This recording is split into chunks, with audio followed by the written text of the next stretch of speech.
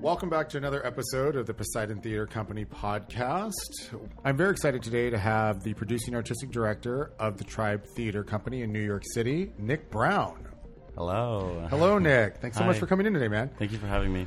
So, Nick and I met actually via social media in a lot of ways. We were Tribe. I feel like you guys started jumping into the social media world of promotion right around the time we were kind of aggressively chasing it too. It was the exact same time. Exact same time. And so I would notice them immediately because there's certain things about, you know, when someone has an aesthetic, I was like, oh, look at this is a cute logo and these kids are like really going in. And then we just reached out to each other because theater people never talk to each other. Yeah. And the rest was history, you know. Like, I have to say I've been really excited to see what they've been doing and thrilled to have him here and to have people in the circle in New York who are making theater actually communicate with each other because we're all trying to make it happen. So, Nick, thank you. Yes, tell me a little bit about your background growing up in Maryland and what started the bug that bit you to be part of this world. Cool. So I grew up in St. Mary's County, Maryland. It's a small rural town in the bottom of Maryland near the Chesapeake Bay. And we didn't have a lot of theater, but my mom could see my dramatic flair as a child. Yes, Mom. Yes, Mommy. Right.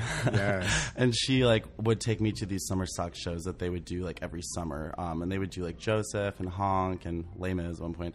And was it professional people who happened to be using the theater, or was it just the high school? It was high schoolers from all the different high schools. Oh, yes, kind of countywide. Yeah, and they would call it summer stock, but this is the highest thing that we had because we had literally nothing. But that's amazing. Yeah, and so they would do really good productions, at least from my point of view as a child, and I just fell in love with it that way. My mom would take me a couple every summer, and then eventually I was just like, I have to do this, and then I got to middle school. And then they were doing Annie. Of course they were. And I just saw the first one. The magic of the whole event, even though it was middle school theater, just enticed me. And then I just volunteered to do tickets every night. And I showed up every single night. And I was so dedicated. And that just kind of, sent me on my way to just be involved in every aspect. Well, I mean, really, there's something to be said about that where you use the word, the event of theater.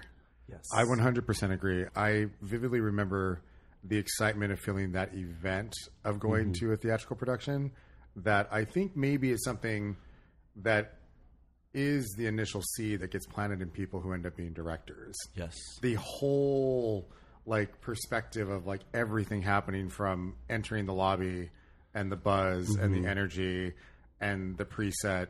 It's something that I think young directors are very cognizant of. Yes. So you were completely transformed by Annie and Joseph. So was I. I listened to that soundtrack every fucking day back in the day. So that started. You're in middle school. You're volunteering, learning what really theater is. Yeah. I mean, let's be real. There you go. And you're learning all these skills. And so I would imagine in high school, how did that all turn out for you? So I took every theater class I could. I was in a little improv group, and I took the directing classes, and then I even directed a play for my church, Golgotha, The Passion of the Christ. Yes, Golgotha. Yes. So I grew up Catholic. There we go. So, and I would do everything. I set designed at one point, and even when I wasn't in the shows, I would assistant direct. I just love the whole thing. And so, so I was always an active member in every side. When I couldn't be in it, I was helping out in a different side there. From early on, I just knew this is what I was going to do, I guess. 100%. Yeah. And you went to Point Park College. Yeah, Point Park University in Pittsburgh. Point Park University. Yes, sir. My apologies. That's okay. In college, you formed a company you called Pinnacle Productions through the school. Yeah. Talk to me about that. So I was an acting major at school, and I was taking a lot of directing classes, and then one of my professors, Rich Keitel, was like, you have a flair for directing. You should really look into this. And I was like, I'm an actor, Yeah, of course. You know how you are, my ego yes. or whatever. Yes. And I was working on Doubt for one of his classes, and he's like, you should direct this fully. And so I was like, oh, okay. And so I did. I co-founded Pinnacle Productions with my friend Tony Moe, and it was kind of a site-specific student-run organization that's sponsored by the school. Nice. And we did Doubt, and then someone did a play called Talking With that same year. Of course, Talking With. Yeah. I won an American College Theater Award for sound design for Talking Whip. Oh, wonderful. Yeah, that's so random. Oh my Yeah. God, I love that. Okay, amazing. Yeah, and then it just kept going. Lindsay Sherman, who's now a member of the Tribe Theater Company as well, Yeah. she took it over after me, and it's been going on for I think 7 years at the school, which is really cool. That's amazing. That it has that much excitement, and people are that passionate about doing site-specific, exploration. And have they maintained the mission of what you initially started with your co-founder? Yeah, they have. Yeah, So they're just passing the torch. they are. So one day you're going to go back like 25 years from now and be like, I began Pinnacle Productions. I know. Yeah. So that, to me, seems like the initial incubator for what has led you to what you're doing now in the city with the Tribe. Yes. I mean, at least it probably showed you that you knew how to make that happen. Because the one thing I find to be very elusive is when any of us are like, hey, let's start a company. What does that mean? What the fuck does it mean? Yeah. You know what I mean? No, and the thing that's interesting is we've talked about this just as human beings over coffee. No one wants to tell you. Yeah. It's like some weird secret inside of a secret inside of like a locked like cave. Yeah. And no one really wants to tell you what it is or what you're doing. Especially because I think a lot of people have this notion that, oh, I have a theater company, so what do you have a freestanding theater? Yeah. Most people don't. No.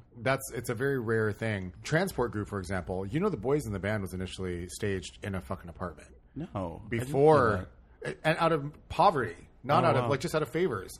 They had someone I love that. who had a lovely property who was of a certain echelon of money. Okay. And he's like, let's stage it here.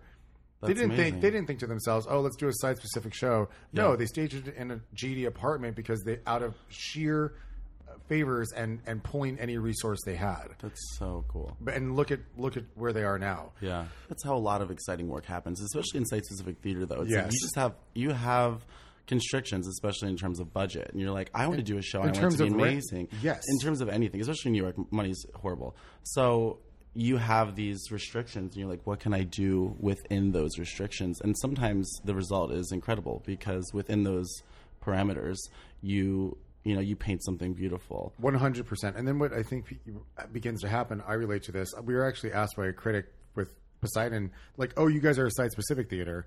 And I just went, sure, yeah. Because everything we do is in a different space, and therefore every experience is its own standalone experience. Yeah. And I frankly have embraced that now because, like, the next show I'm working on, which will be announced later, is also going to be site specific. But it's also, yeah, exactly. But it's also because, one, I think it's an interesting way, like you said, to use the resources you have. And two, as you self-produce, you've got to make it work. Yeah. And I think that's something that maybe a lot of younger companies in the city are starting to do, but I do think that one has to think outside the box. Yes. Because straightforward rent on a theater space is quite restrictive. Yeah. Because one can only have so many shows because, maybe we do have enough money, but we can only do 6 shows. And then we all know that you have to run for a certain amount of time to be reviewed. Yeah. So I think what's happening with newer companies, and you're a great example of this, is using resources all around you. But before we get deeper into how you're really making this happen, let's backtrack. We're getting excited. Okay. And my coffee's kicking in. Talk to me about what was the advent of you realizing, okay, let me try to form a theater company. Yeah. So, well, like I said, I have been doing, forming small companies and or doing projects, self-producing for about like 6 years. But I was also still acting because I went to school for acting. So, that BFA was like, use me. No, but also too, there's an empathy that I feel you can only learn when you're actually performing and acting on stage that I think is a wonderful asset to have as a director. It's very valuable. It's very valuable because you're completely bathed in empathy for their process, for lack of a better description. Yeah, and so you're right there with them as they're Yes. crafting their role. You're right there beside them in the muck of it and helping them navigate, which is exciting to have that, foresight. Yes. But I did a children's theater tour, and I hated it. You booked your first gig. Was that your first gig? Yeah. In New York. Yes, in New York. Yeah. And it was this. I don't like using the word horrible, but it was a horrible experience, and I got so stressed and depressed, and it was a process, and they'd been doing these sim shows for I think 25 years, and they were directing it the same way they had done for 25 years. So it wasn't that the actual company or the production was bad; it was what you experienced during the rehearsal process that really affected you. Yeah, and so going back to like the whole idea of being an actor, it was just like I knew how I like to be treated as an actor and what felt fulfilling in terms of my own artistic exploration or I don't know, expression. Yeah. And it was very stifling and it wasn't a great experience, I guess is all I'll say. So during that was kind of, it gave me the impetus to be like, okay, I want to create more opportunities for people that are more nurturing and organic and exciting and fulfilling. And so that kind of, really put the standpoint. I was like, hey, when I get back to New York, I'm going to start producing again, and I'm possibly going to start my own company. So that was the moment. And did you realize, before you thought of it as a company, did you almost think of, I need an umbrella under which I can produce work? Yeah. Because that was my initial thought. I'm like, I feel like I need an umbrella, but I don't really know what that means. Yeah. And then it came to my attention that, oh, this is a company. Was the base of artists that you work with now always there from the get, and you sort of just got everyone whipped into the frenzy of actually starting the company? Or was it you who spearheaded it and said, yo, do you want to come join the circus with me? Both. I started with a show. I wanted to direct a show called Punk Rock. I was searching for a show that I could do with a small budget in a site-specific space. And I reached out to some friends. I was like, what do you think? And someone sent me the show. And immediately I was like, I have to do this. What's Punk Rock about? It's about, it's loosely based off Columbine, a school shooting. I see. And so it's about these 8 students who are, it's kind of like Breakfast Clubby in between class. And they're under this pressure cooker of society and grades and all these things. And, with each scene, like the intensity rises and rises, and then someone eventually snaps. And the whole play is like an exploration of why do these things happen? Why do school shootings still continue to plague our society? Which I really liked, that it wasn't telling you how to feel. It was just like, why, Yes. And so I absolutely had to do it. Who wrote that? Simon Stevens. Simon Stevens. Yeah, he also did Curious Incident of the Dog in the Nighttime and Heisenberg recently on Broadway. He's really awesome. But so I wanted to direct this play, and so at the same time I was like, I need that umbrella, as you talked about before, because I keep producing, and now let's just put a name on it. And so I used a lot of people that I've used in the past in terms of self-producing, and of course, I have this ensemble. I even called my friend Tom, who lived in Chicago, and I was like, I want you to be the lead role in this, and he moved to New York. Wow. And then we worked on it and rehearsed for 6 months, actually. It was a very slow rehearsal process, which I really enjoyed. And during that time, we were really navigating, well, what does it mean for us to be a company and or be an ensemble theater company? What does that mean? And so it's really been a nice, slow process of discovery for us because, like I said, we kind of had this gift of a project during our inception. Which I think was actually a good thing. A lot of people are underground for 3 years before they even do any art. And for us, it was like we started creating art immediately. I 100% agree. I think, because, first of all, theater is not about theory. Mm-hmm. I think it's important to get that first show up soon, because then you all, understand your vibe and your aesthetic. Yes. And you understand, here's the deal, even if it's your first small budget show, you are beginning the stamp of your brand identity, for lack of a better word. Yeah. And you're also all understanding the energy and the flow of what your vision is going into this as a producing artistic director. Mm-hmm. When Punk Rock went up, were you the tribe officially by that point? Yes. Okay. We were. So did that happen right at the top, and then you guys went into Punk Rock so that the umbrella was always there? Yes. Okay. So it was like, as we were talking about doing the show, before we entered initial rehearsals, we were like, we need some sort of umbrella. So we grabbed that. Yeah, because the thing is, we used that. Absolutely, because you can't just be like, hi, there's something very self-indulgent when you're just like, we're just a group of actors putting on a show. Yeah. And I hate to say it, but there is also something from just the general industry that takes you less seriously. Yes. And it's a sad thing, but it's true. It doesn't mean that the work that people are self-producing as a crew of friends isn't relevant. No, yeah. But, we do work in a political system of theater. Exactly. Yeah. It is what it is, especially in New York. So Punk Rock is up and happening? Talk to me about when that actually was in front of an audience. Well, we actually pushed it back, you know. Yeah. It was supposed to go up in November and November of 2016. Oh my god. Yeah. And we needed more time because at this point we had started rehearsing in May, which is so cool. But we were only rehearsing, you know, a couple times a week, and we wanted more time. And I was like, hey, like, we've never done a show before. We haven't even announced when the show was going to be. Yes. So we were just like, let's do it in December. So we took our time, and it went up in December in the basement of Chinatown Soup. So site specific. We used the space, I think, to its full potential. Nice. And it really, I thought, came to life, you know, and what I mean by that is like the space came to life, and because of the space, the show came to life. The event happened. Yeah. I love that. And it was amazing. It was a really big show to do as our first production because the show's called Punk Rock because it's inspired by punk rock songs. Each scene's inspired by a punk rock song because it's kind of like anarchy and all that. Yes. And so we actually had a band of 3 people who listened to those songs and listened to the text and then created music that was played live at the show as well. So it was, you know, it was a full, I think, event, a large undertaking, but we did it. And it was really a nice defining moment for us because then as we were, you know, continuing to put the pieces together for who we are over the next 2 years, we were able to look back at that, like you said, and be like, oh no, that's who we are. You know, we already did it. We already have a very clear example on the wall of like the type of work we're trying to do and like how we want to do it. So. Well, also probably for you as the leader of the ship, you were learning. I always say this, and I'm there must be a better way to describe it, but I'm certain you were learning your religion and your vocabulary as a leader.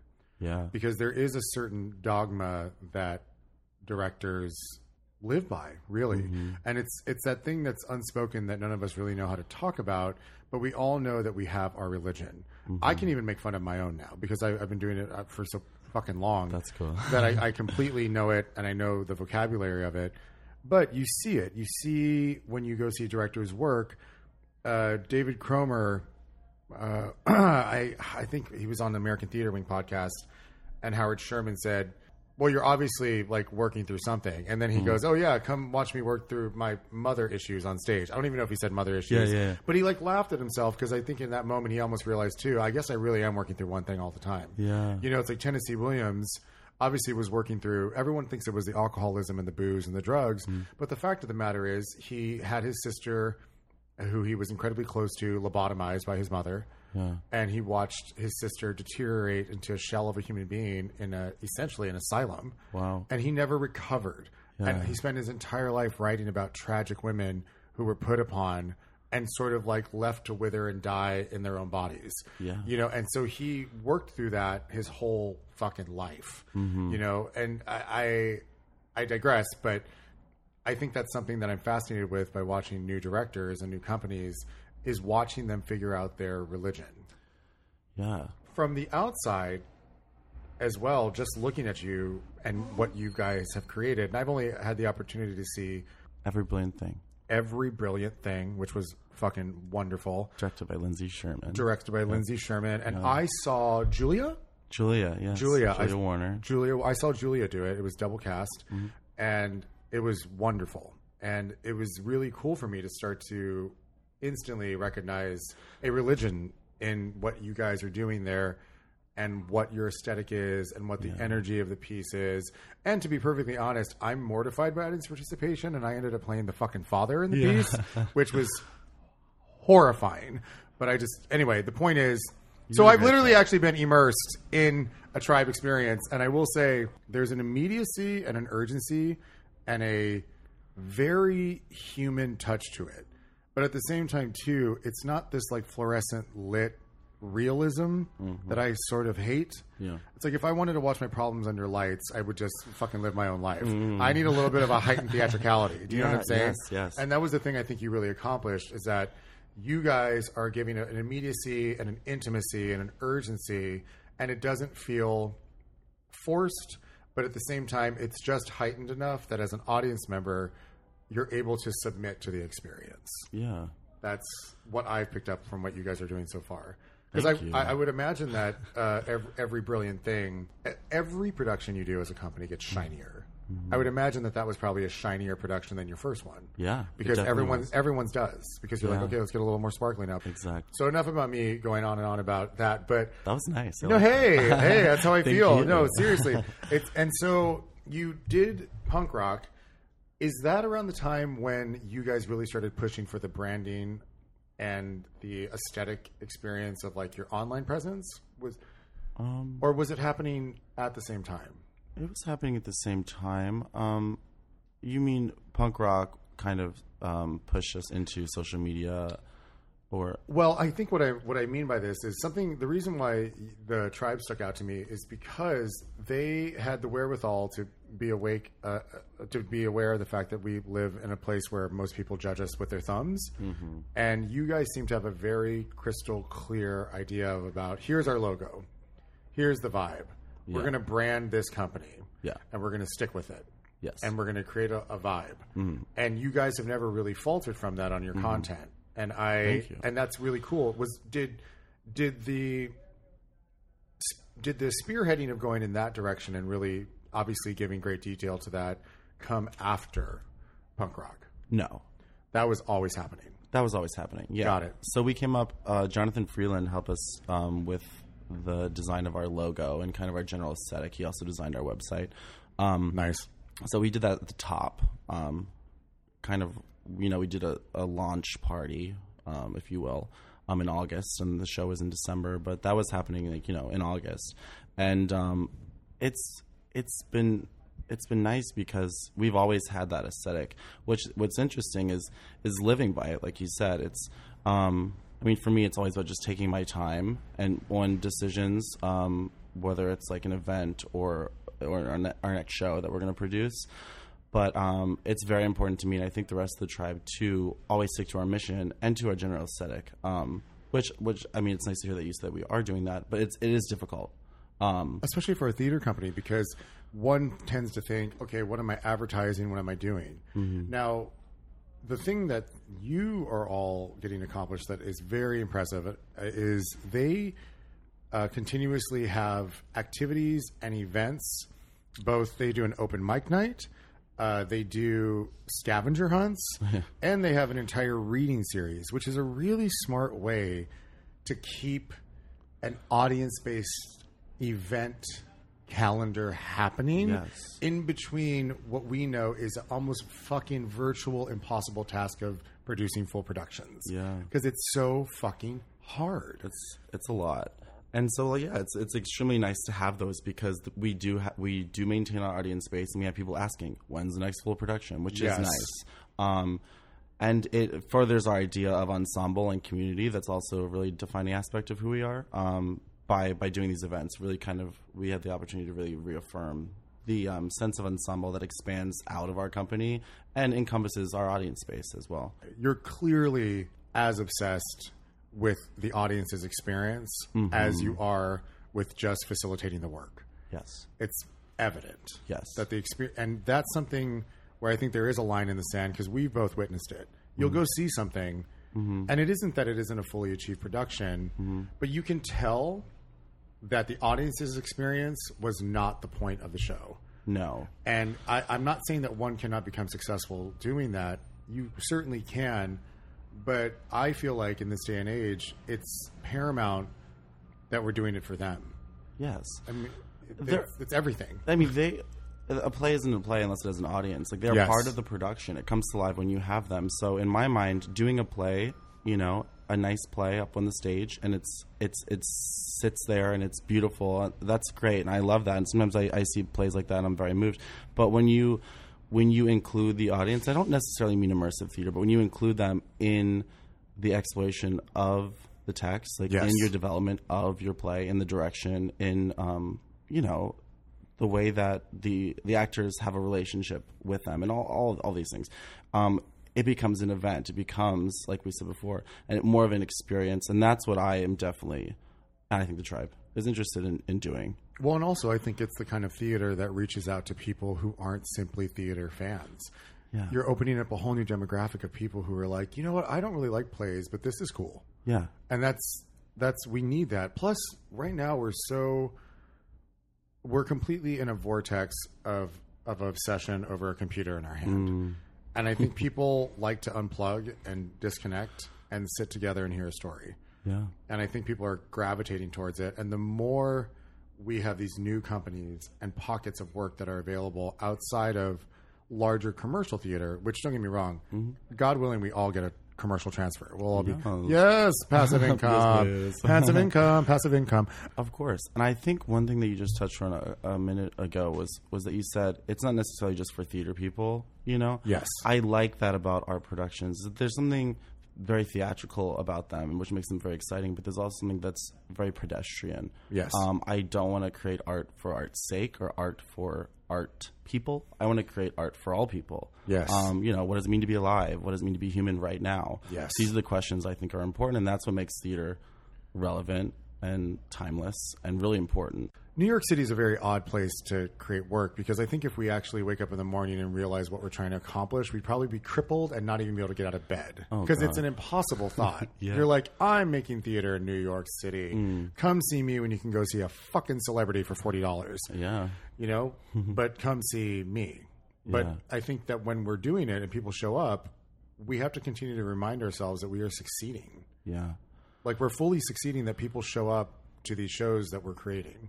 Yes. And it's really important to remind myself why I'm doing it. Why do I create theater? Why am I an artist? As opposed to measuring myself against other people or where I think I should be or all these weird goals that we have in our head or weird expectations for our future, you know. And with being inundated with the Instagram life and the Facebook life, sometimes we perceive people having more success than they are, or the sheer just insecurity of being a human being, of being like, oh, these people are doing so well. Maybe I'm not. Maybe I'm fucking up. Yeah. But I feel like as people leading groups of artists, we really have to make sure that we keep our head up and just keep marching forward. Of course. Like the two words that pop to mind are like persistence and patience. You know?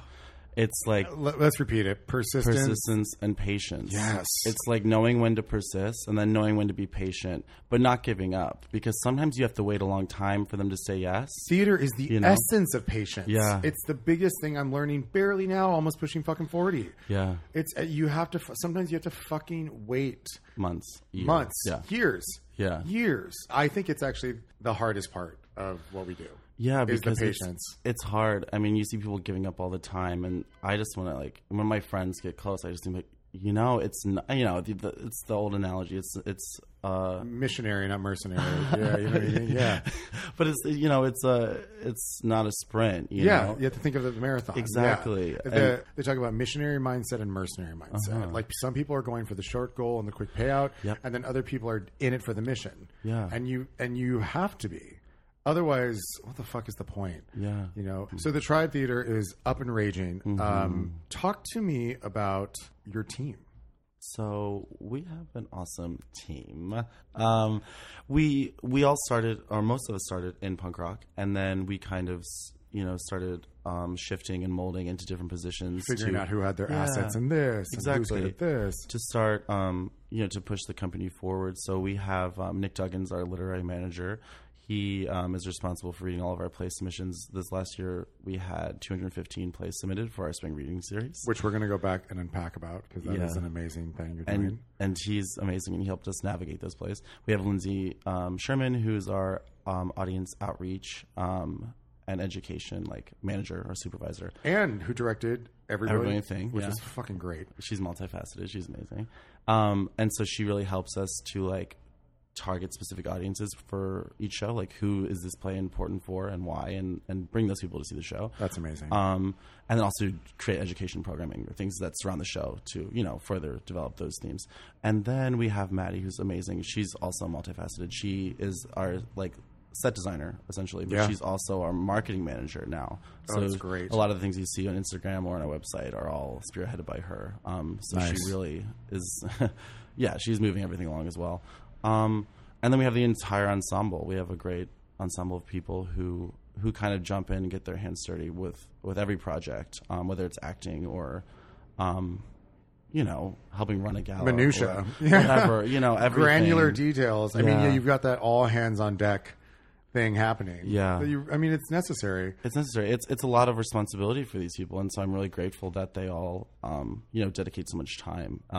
But we're all very passionate about what it is that we're doing and why it is that we're doing it. So it's nice.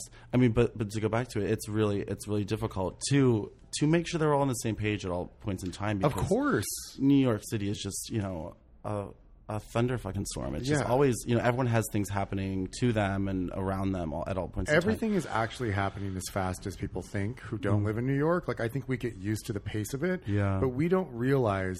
And this is not in a better or worse way than anywhere else in the world, but the amount of shit that goes down here in 72 hours is staggering. Yeah. Like what can happen to you over the course of even a day is astounding. Yeah. And I think a lot of that has to do with the fact that one, we aren't slaves to an automobile, and we get up and we march in the direction of our goals every day. Yeah. So the physical reality of actually being in the bullpen with the rest of the metropolis, I think makes for a very frenetic energy that also makes good theater. Yeah, and what's funny, and I'll bring this up right now, is that we meditate as an ensemble, which I think is so I am cool. so fascinated by this.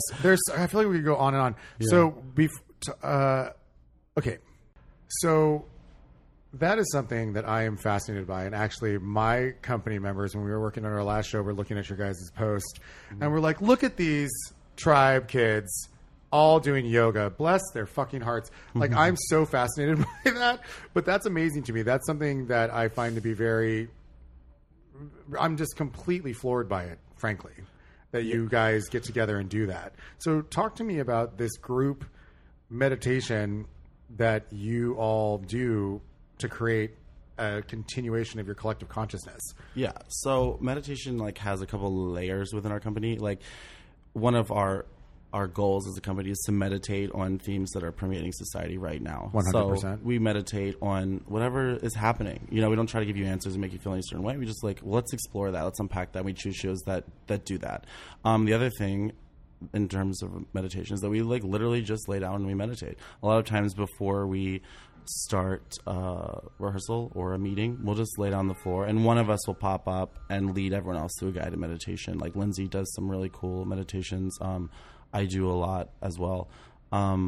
We had a retreat last fall and we literally meditated twice a day. And then we went on a hike and we did a meditation hike. We were silent for an hour and a half. It was really cool. It was children who couldn't speak and just playing with leaves. And then we eventually made our way to the top of this mountain, a clearing. We all laid. This sounds such like a cult. No, it sounds like a cult. No, it's not a cult. No, this is you're pushing past the general constraints of what companies in the city do, and you're really. I hate to use the word blessed because it feels like it has a religious connotation, but you seem very fortunate and blessed that you have a group of people who want to participate in that. Because to be totally frank with you, as someone who's lived in the city for just about 20 years, it is virtually impossible to get a group of people together to all do the same thing at the same time, and also to want to practice a similar thought process, aka meditation, together. I would venture to say I've almost never seen it happen. I've certainly gotten groups of actors together, and obviously in particular with my company, who have a similar mindset and a similar set of skills to be able to achieve something, and also who respond to a process. But to get a group of people together in the city who are like, yo, let's meditate before this meeting, there are definitely going to be two people who are like, abso-fucking-lutely not. I'm going to go get a coffee. Yeah. And so I feel that what you have is very special. It is. And it's incredibly fascinating. And anyone listening, I think, honestly, if you have a crew that's down, chase that part of the company too. Yeah. And I mean, it makes things difficult when we go to try to expand, because there's these aspects of ourselves that we kind of feel a little bit vulnerable about. Like the fact that, I mean, at least I do, that we meditate. That's something that we do that maybe is a little bit strange, Oh, meaning if you were to invite in someone that you really didn't know. Yes. And we are looking to expand, and our ensemble at a certain point, we are looking to bring in new people, but it's like, do they jive with this weird thing that we do? You know, maybe not. But the cool thing is that we had a jam. We do these things called jam sessions as well. Yeah. And we had one a month ago, and we opened it up to a lot of people that were considering for acting in our spring reading series. Is the jam series different than open mic? Works in progress. Works in progress is what it's called. Work in progress. Work in progress. Yeah. The open mic is work in progress. Jam sessions are actually private things that we do as a company. Normally once a month. We've been having a hard time meeting up lately, but it doesn't matter. It's a private thing that we do where we meditate and we do viewpoints, or we just do like ensemble work. And I've seen pictures of this. Yes, we do it at the gallery. And exactly. Okay, got it. And sometimes we'll invite outside artists to like come in and lead us in yoga or in meditation or whatever type of thing that they like to do, whatever they're exploring in their own, artistic endeavors, and use us as guinea pigs, which is fun. But those are days where we can just invest in each other as artists and just simply focus on process and like really not have a product that we're aiming for, just like kind of exist in space with each other. So we did this for our audition for the spring reading series with like 20 people who came in. Oh, nice. And I was very nervous because I was like, I'm going to do this my way. Yes. And I don't know how they're going to feel about it. Well, it's going to go one of two ways. Yeah. There's really, yeah. And so like, and it went well. It went very well. People really enjoyed it, and we meditated on the floor, and then we did viewpoints, and people brought in monologues, but they were able to use it during ensemble work, but no one stood up and like, I'm doing my monologue for you now, Yes. So it was like a really different way of getting to know these people that we all really enjoyed, and it seemed like the people who came really enjoyed it as well. So that was cool. Well, that's fantastic. I think that what you're really talking about, even though you're going about it in, dare I say, a more esoteric way, which I completely understand because, I mean, the kind of shit I like to work on is all based in grief. It just is. It is what it is. And I love that you say meditating because I always say this, that you really do have to sit and meditate on the work. Now, the fact that you're getting to do that with a crew is amazing. But to me, what your process-based gatherings, more or less, seem to just be an extension of your taste level. Because ultimately, that's the hugest part of being a director. It's our taste level. And like you said, you didn't know if these people who you brought in from the outside were going to respond to it, and you were nervous. Yeah. And you stuck to your taste level, and your crew stuck to their taste level, which is meditating, viewpoints, ...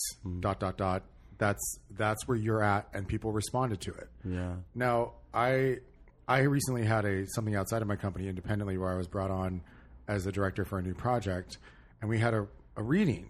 And I did what I always do. It's an adaptation of a screenplay that we're going to work into this live event. Cool.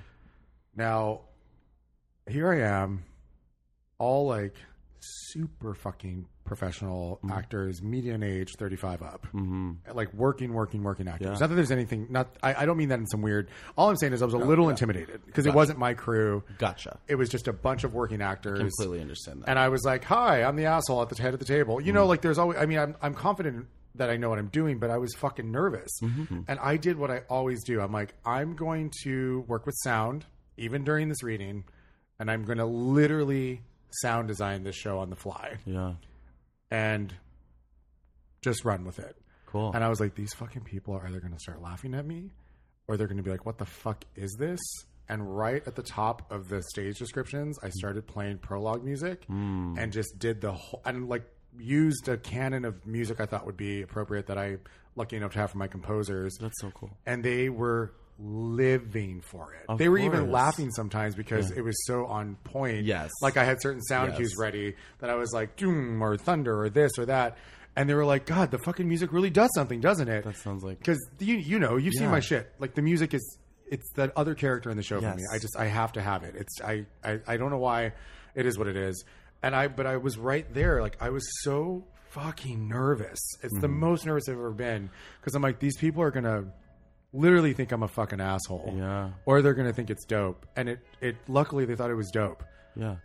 Isn't it amazing that like we use all these words from brilliant people and then I'm like, it was like super dope. Like, I don't know what you guys are thinking, but like we got together. No, but there you have it. And I feel like the example you gave and what I thought it's two different sides of the same coin. We both are now reaching out to other people outside of the people who are used to our noise. Yeah. And it's always a little terrifying because you're like, they might think we're ridiculous. Yeah. But it seems to me that if we trust our taste level, and we trust what it is we know to be our truth to find more truth, whatever that means, people tend to respond to it, even if initially they weren't even open to that idea of doing that as a process in the first place. Yeah. You know what I'm saying? Yeah, it's like not apologizing for your process. I mean, being an artist is extremely vulnerable. I think good artists, like, I think, kind of have to be vulnerable at different points in time. It's weird because you're simultaneously have to be an extrovert because you just have to be because you're communicating to the whole crew. Yeah. And at the same time, too, I feel like you would never think this about some dude who has fucking 2 podcasts and like always is talking. But like ultimately, my go-to state is like indoors, kind of alone, blanket, working on something, reading, researching. My first instinct isn't to go out. Yeah. Does that make sense?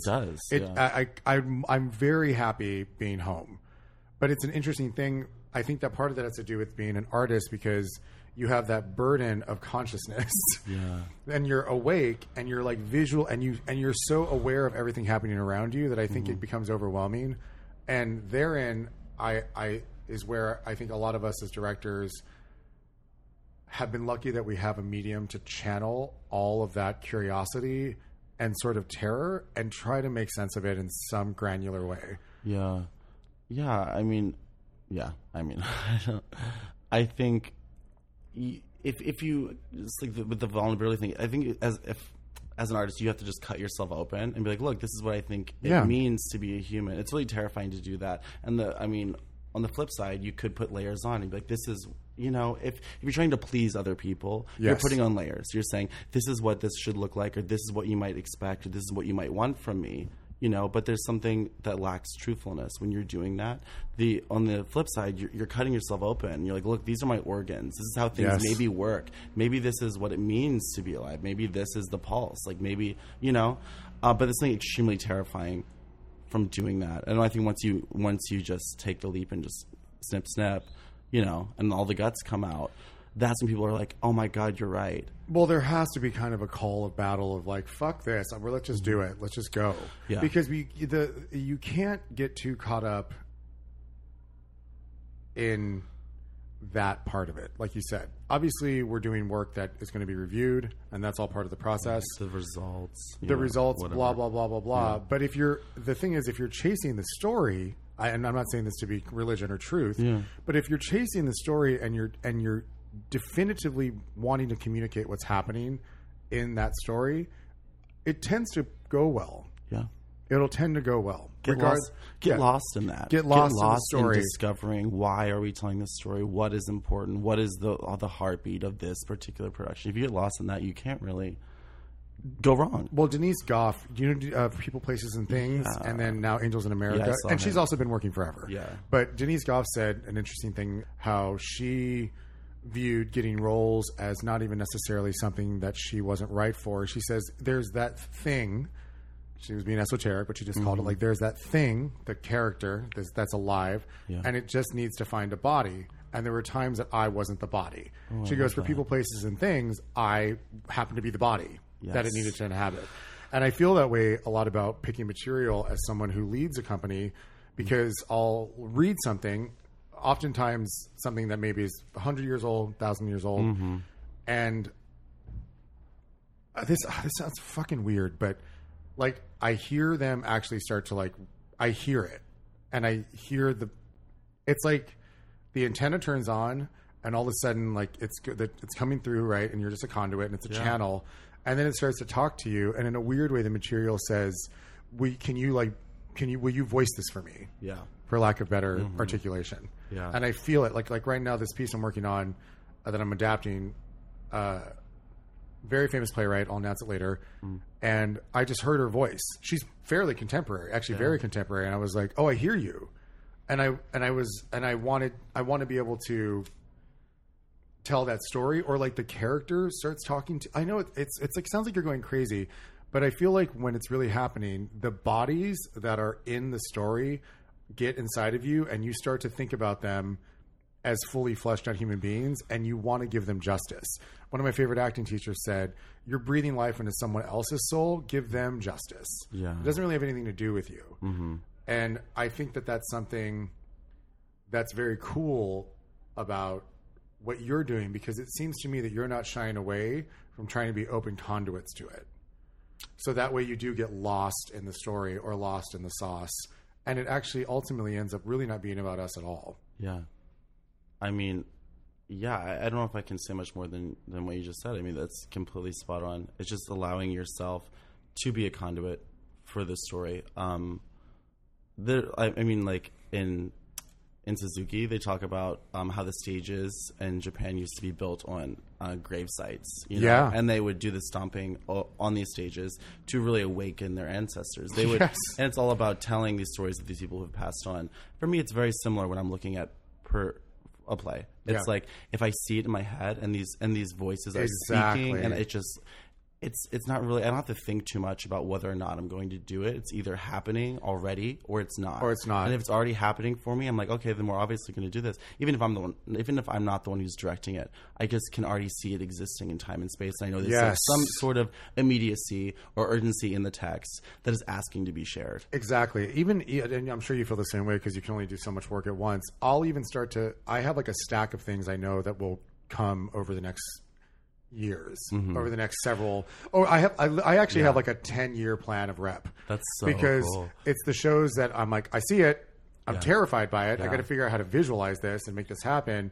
But I hear it and I see it, and then I put it down and I'm like, we're gonna get back to you. You know, it is true. It's funny. It's almost like the antithesis. It's almost like the antithesis of logic. Yeah, you just hear it and see it, and I'm actually not really worried because I know it's just going to happen. It's intuition. So we could. This is like another podcast. We could go on and on about this. We're going to do a panel eventually. We'll figure this out. Okay. But let's. I want to go into talking about ways that the people who live in New York or the boroughs or anywhere nearby, because I know if you're listening from outside of New York City and you come visit, come see them as well. But let's talk about where the opportunities are right now with these. Your spring reading series, your works in progress is really cool. You now have a scavenger hunt. Well, it just happened. It was our spring scavenger hunt, and we had a good amount of people come, and that was cool. It's fun to do an event that's like non-theatrical and that kind of sticks to your mission. And it was just, it's a collective experience. Yeah, it was amazing. Yeah. And we just sent these people all over the city to discover brilliant, amazing, beautiful things that you normally just walk by. So it was like a day of awakeness. I don't know what you would. Awareness. A day of awareness. Walking mindfully and being like a cognizant of where you are for an entire day and just looking for these little beautiful things and existing kind of as a child in the city. You know, we're always running around and we have stiff minds. And we're like, and we have to block out all the madness around us. And even all the beautiful, shiny things. We're like, got to keep going. Yeah. Don't have time to actually be a tourist. Yeah. And so we gave people permission just to be tourists and just to be goofy and take funny pictures. And I love that. Yeah, for a day. So that was exciting. The work in progress, we have those monthly. We took a break this month because we're doing the spring reading series, but we pick back up in June 17th. And that's at Manhattanville. Manhattanville Coffee. They sponsor us and they allow us to do our events there. They're amazing. So the work in progress is essentially an open mic. Yes. And do people do mixed? Mixed disciplines. Oh yeah, it's amazing. We have stand-up comedians sometimes. We have a lot of poets, which I love. Some people that weren't poets before and they came to one of our work in progresses and started writing, and now they're sharing. We have singer-songwriters. We have people that... Do you ever have people just come in and like, I'm going to sing a cover because I haven't sang in a long time? Exactly. That's fucking great. Yeah, we have some people that sing musical theater, which is totally fun and fun and amazing too. And we had someone do a monologue once. We had one girl who was in the coffee shop before we started, and she's like, what is this? And we started, and she was like a mover, so she played a track and she did her like a dance sequence for us, and that was like, it was really cool. Oh, that's so cool. Yeah, it was like site specific because we're in this little coffee shop and she's using what she has, so it was really neat. But it's just like a chance for us as a community of artists to invest in each other and just to present where we are in our process. You know, it's work in progress, so it's like whatever you're working on, like, do it, and there's no judgment. It's a very free and open space, so it's very It's nurturing. It's nice. We get a lot of the same people coming back for more, which is cool. Well, it's also a great way to keep creating experiences with an audience outside of full productions. Yeah. It's very impressive. So there's the work in progress.